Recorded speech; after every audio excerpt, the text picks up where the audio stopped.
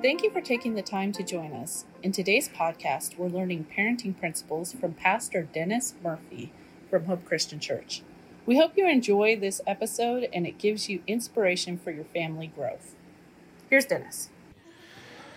But anyway, the moment you get one of these babies, the most you get one of these things, again, it's all about control.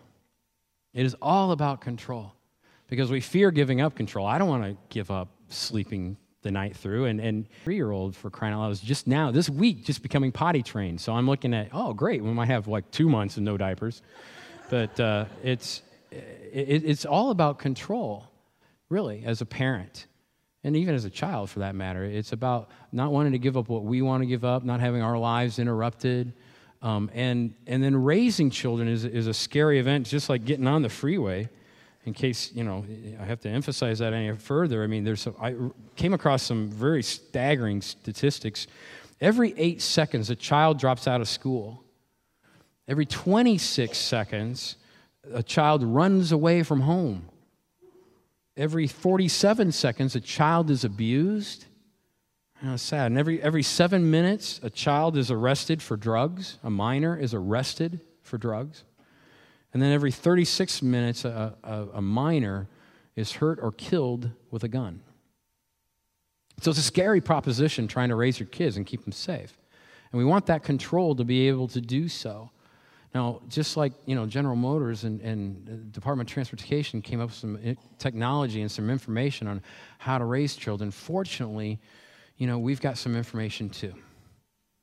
But we have to trust it. We not only have to know it, but we have to trust it. We have to let go and surrender to the things of this world and to hang on to what God has given us in His instruction, the basic instruction before leaving earth, the Bible, and trusting that control that He has for raising our kids.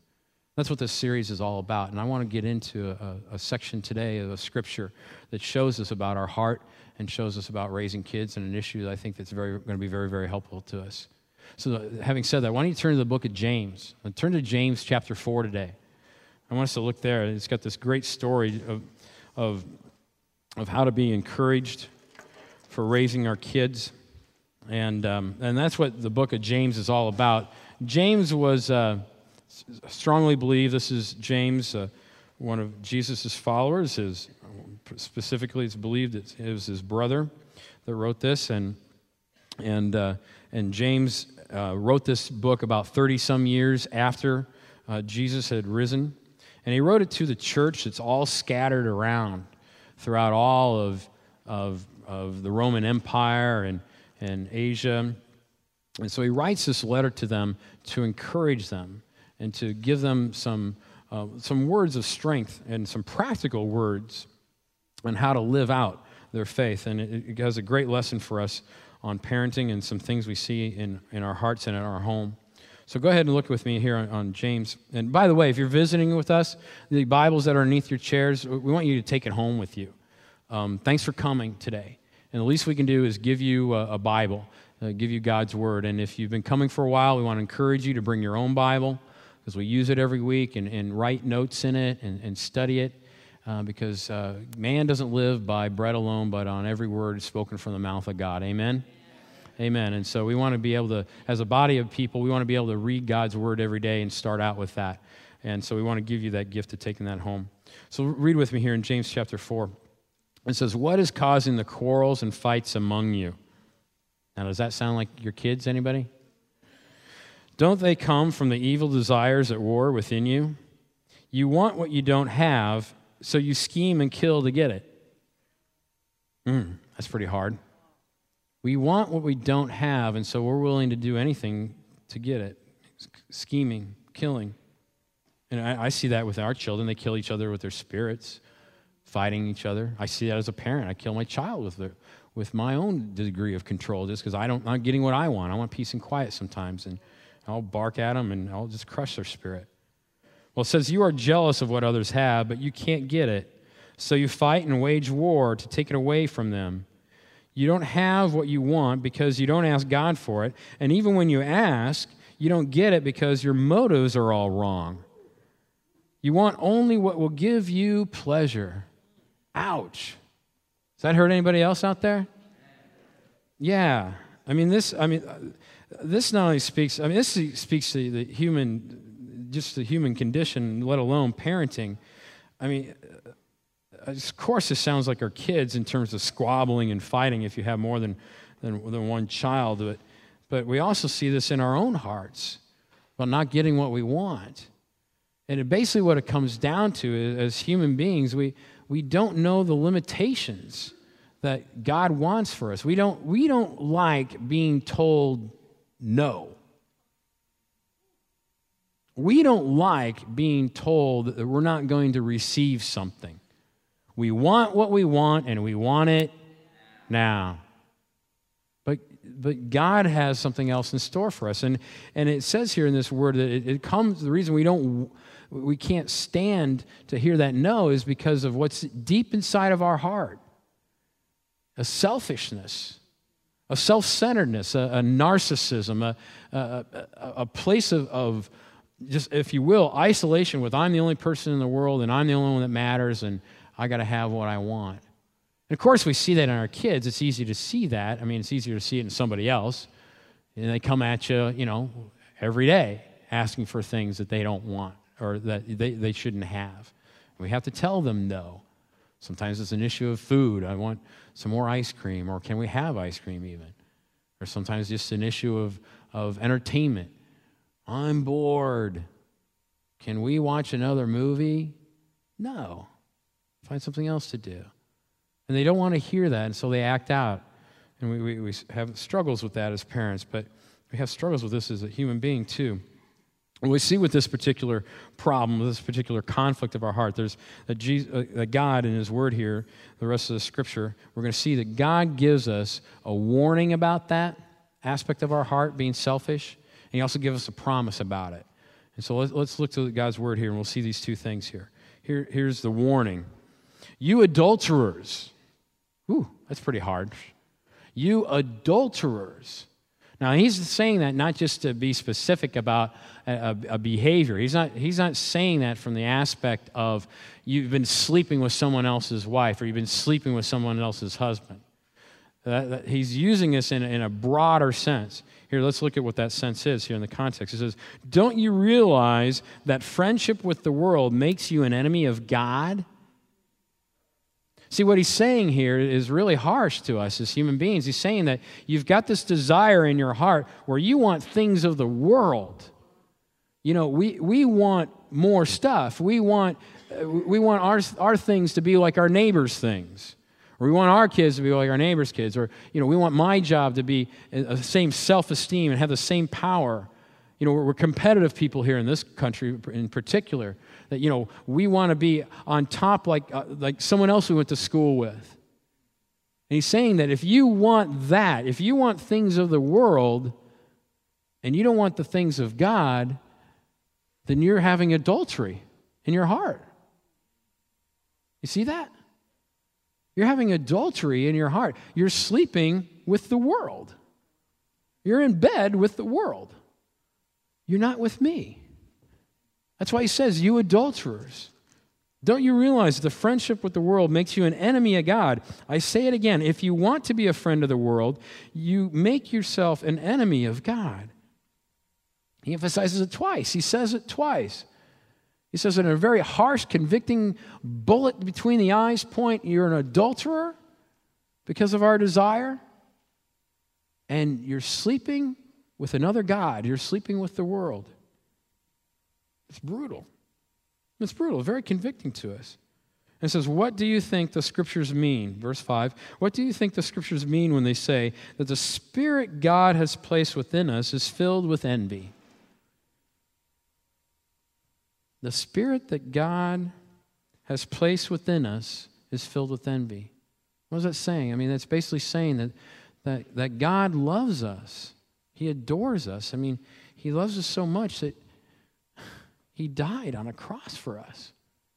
He came to this world, God Creator, the Spirit, the thing that was before there ever was and the thing that will be after everything's gone. God created heaven and earth. He spoke with His mouth, with His breath, and put everything into existence That spirit, that wind, that solar wind, if you want to look at how science is trying to define it, created heaven and earth. And then he created a man. If he can do heavens and earth and moons and stars, then he can create a man and be here with us and walk in physical flesh and take a sacrifice for us, for our sins. Take in sin. Become what was used to be sacrifice, being a lamb for what we did wrong. He can become that lamb spiritually, in the metaphysical, in the supernatural. He can ingest and take in and eat all that sin and die on it and kill it because he loves you. For God so loved the world that he gave his only Son, that whoever would believe in him would not die, but would have eternal life. God did not come into this world to condemn the world, but to save it through him. That's how much he loves you. And like any love, it's jealous.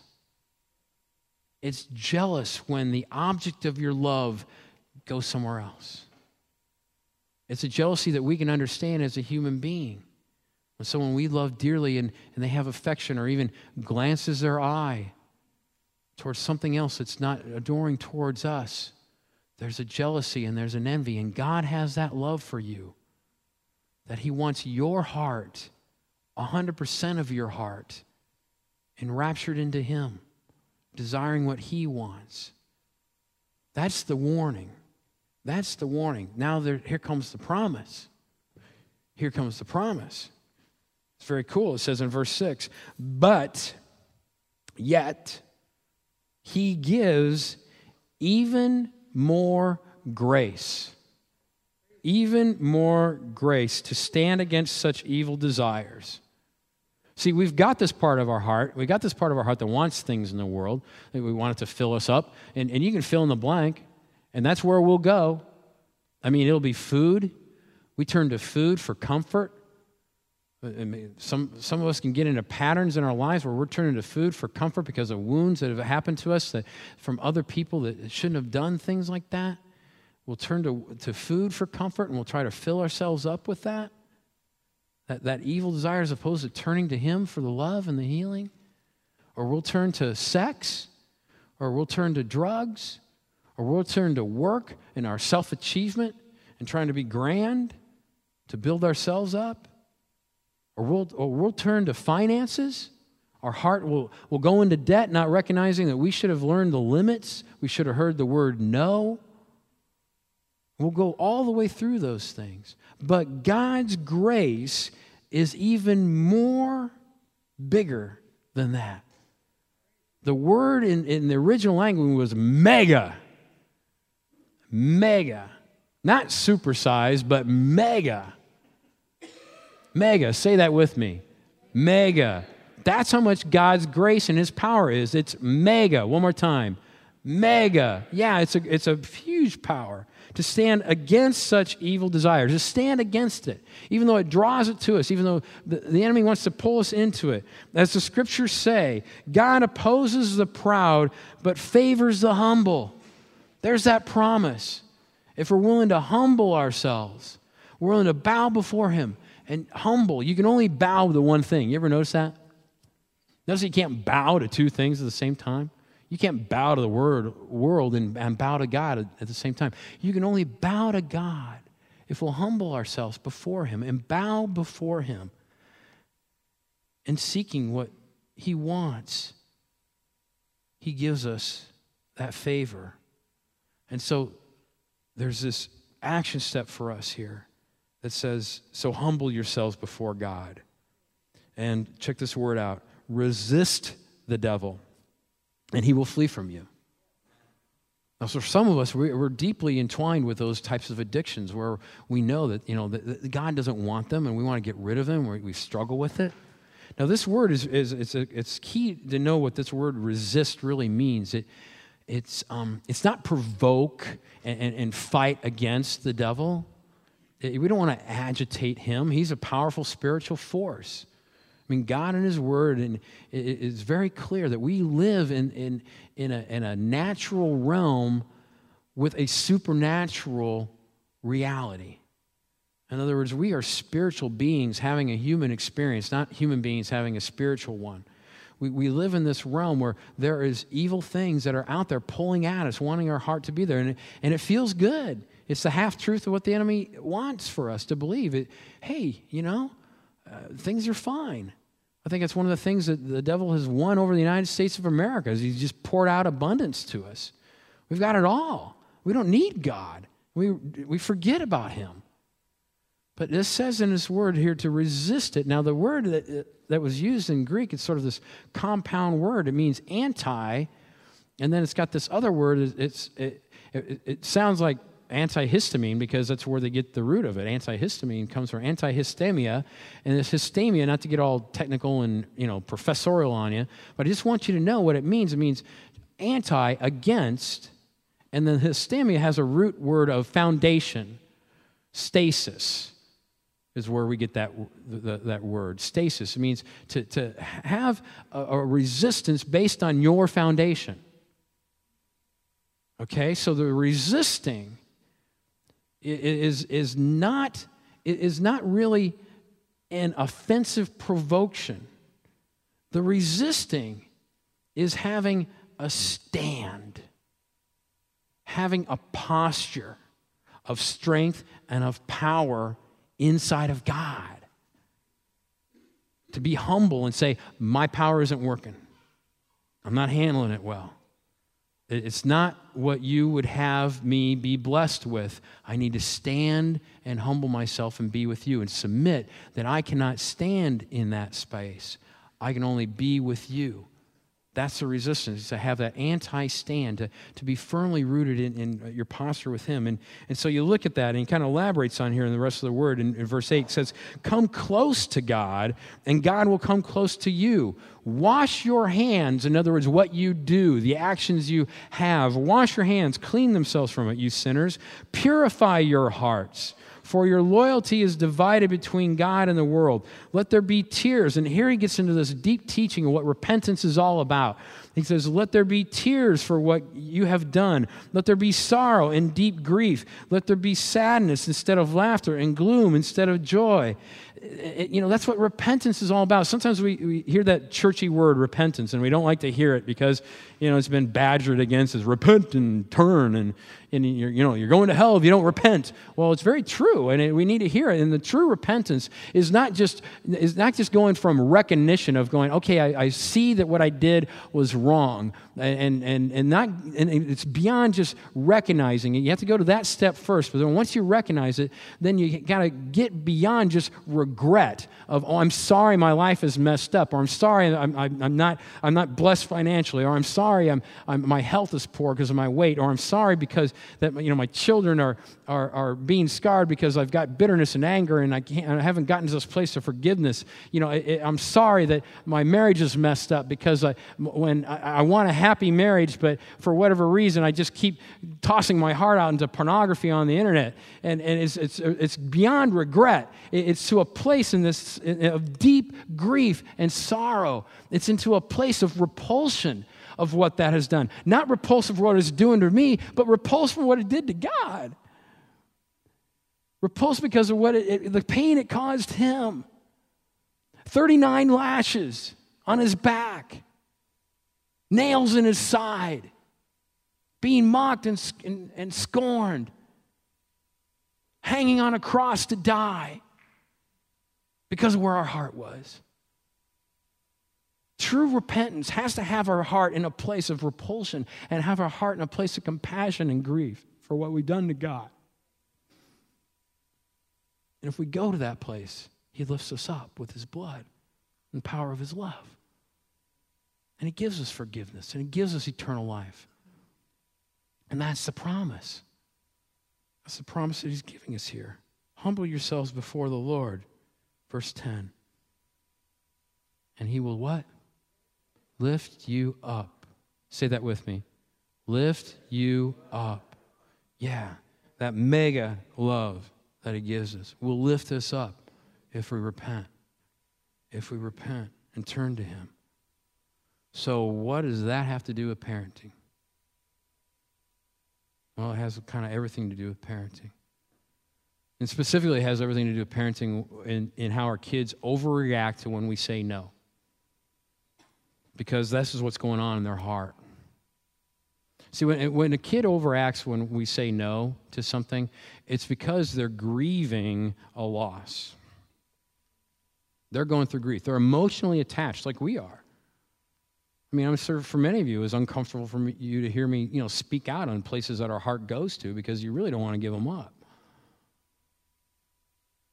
And so we grieve that, and they go through grief, and we see a couple different behaviors that are really pretty common. I mean, as parents, we don't like to see that grief, and so sometimes what we'll do, and as they behave, they act out, we'll cave into their behavior.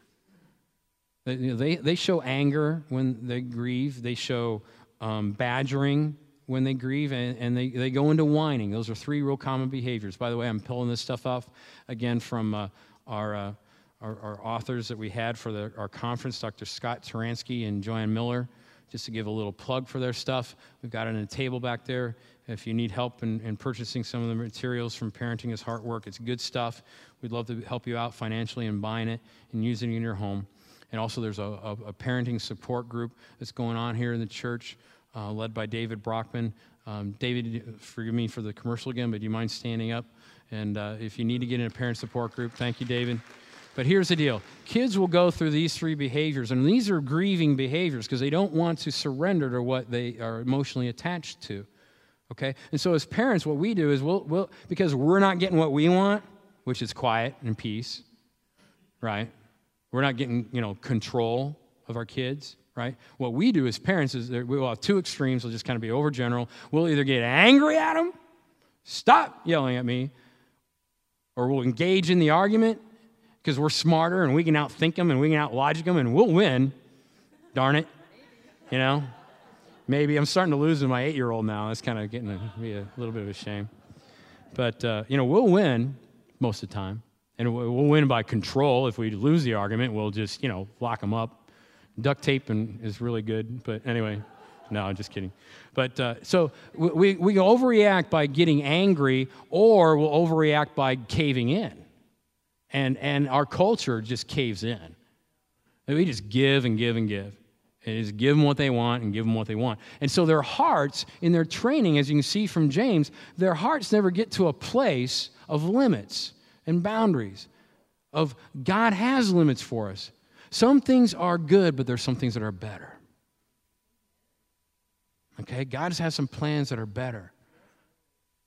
God has some plans. The enemy comes to rob, kill, steal, and destroy, but I came to give you life to the full.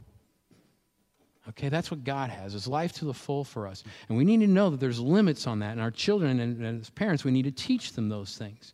We need to teach them those limits. So let me give you some simple tips on the arguing thing. First, on the arguing, it takes two to argue. So don't do it. You don't have to prove your brilliance to your kids. It's okay. You can avoid it. So, and then you can always, in the argument thing, know this as a parent, you can postpone the argument too if you're emotionally engaged. You can just postpone it.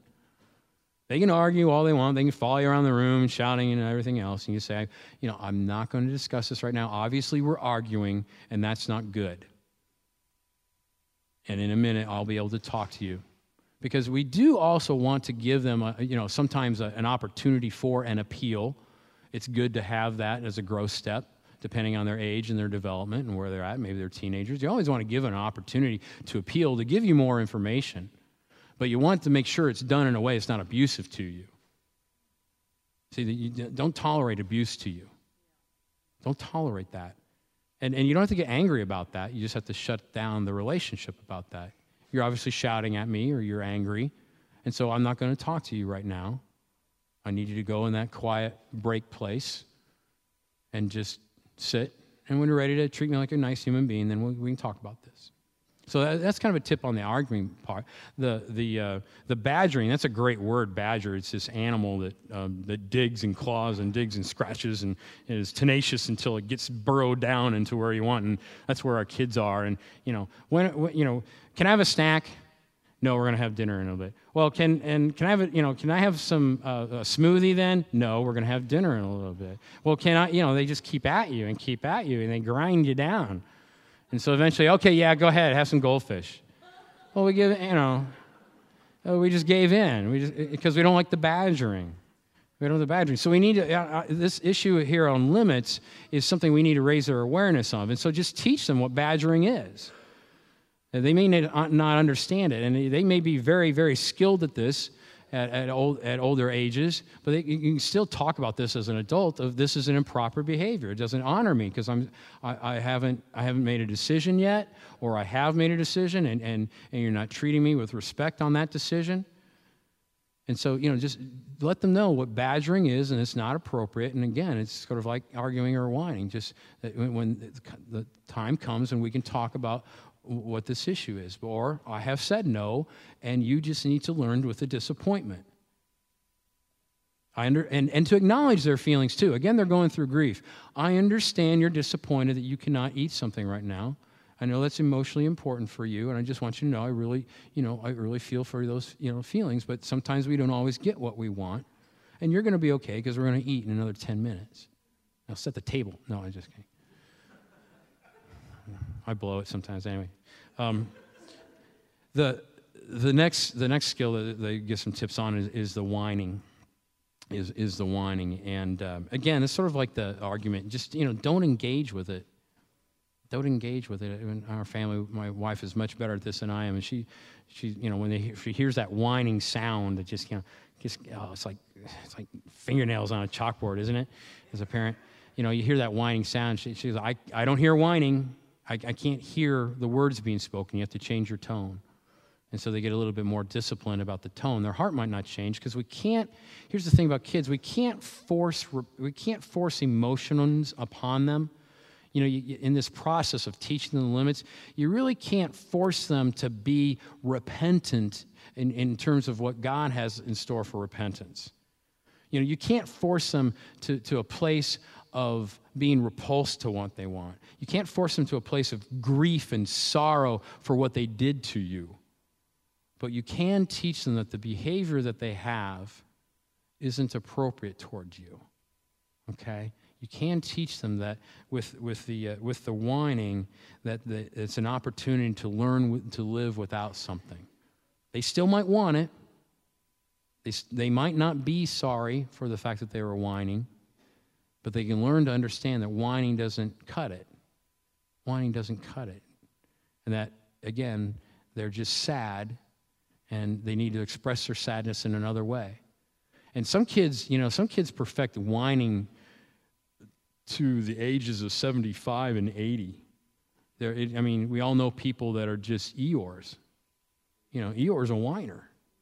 And what it amounts to is that I think it's a good lesson to teach kids or adults or teens, for that matter, is that, some people just like to be sad. And obviously, you're having that experience right now. And so why don't you go over there and be sad? Go be in your room and be sad. But don't be around me because we want to be happy right now. And that's the way life is, unfortunately. Happy people don't like to be around sad whiners. And so you probably need to learn that at an early age. That you can be sad, it's okay, but when you're done being sad, come back with us because we want to be happy. Don't get that on me right now because you're being inappropriate with it. And so, it's just something you want to teach them. So, we see these particular tools. Now, having said all this, let me give us a challenge here as a church then, just kind of in closing. Let's give ourselves this challenge, and that is to really look as parents here, as I kind of talked about some tools for teaching our kids some limits in their behavior, in their heart. Take an honest gut check for yourself, moms and dads, and talk about this today. Write this down to talk about. What tools are you using well right now for this issue of showing limits to your kids? You're probably doing some good stuff. You want to acknowledge that. You want to encourage that. And And, moms, encourage your husbands in what they're doing well, and husbands encourage your wives in what you see them doing well. And then the next step, obviously, then is where do you have some opportunities to improve? Where can you make things better? What's some behavior? And again, if you need some tools and some help with that, let us know. We got some stuff on the table for you to read, perhaps, or maybe it's just a simple tip that we've kind of encountered by going through some of the trainings that the Parenting as Heart Work people have shown to us. So let us know how we can help with that. And then as for all of us, and as we heard from God in His Word, here's another challenge for us, and that is to kind of take a self-examination in that, where is it in our heart? Where is it in our heart that we don't want to go through denial and being denied something? Where are we demanding to God? So that's a real big blockage. We all have one. We all do have one. Where is it that we don't like to have God say no? That we don't want to go through? That we want it our way with Him? Because He wants us to repent from that. So pray to God. We're going to pray that in a moment. Pray to God for Him to show it to you. Don't go through life pretending not to know about it. You want to know about it and let it go so that we can repent and turn to God and humble ourselves before Him and have Him lift you up and rise and rise. And so, why don't you join me in a word of prayer? Father God, I thank you, Lord, for who you are and your word of truth. I ask, Lord, right now that you would show us our heart. Show us where we're selfish. Show us, Lord, where we have desires of the world. Show us, Lord, where we're 2-year-olds wanting what we want, not willing to hear no, go around the world whining about it or arguing about it. Maybe we argue to the world and they don't even know why we're arguing. And Lord, I just ask that you would not just show it to us, Lord, not just to help us recognize it, but take us to a place of repulsion, take us to a place of deep grief and sorrow and regret to what we have done to you. Help us, Lord, with our children. Help us, God, to train them and to teach them in your ways so that when they grow up, they won't walk from it. Thank you for this truth and this encouragement of your word, Lord. And I ask, God, that you would I praise you for your promise here, Lord. Your promise that is just really clear. It's one of those things where, you speak and it doesn't go away. That you oppose the proud, but you favor the humble. Show us our pride. Help us to be humble to you so you may lift us up. Lift us up, Lord. In Jesus' name I pray. Once again, thank you for joining us. If you would like more information about the tools mentioned in this podcast, you can find it at biblicalparenting.org.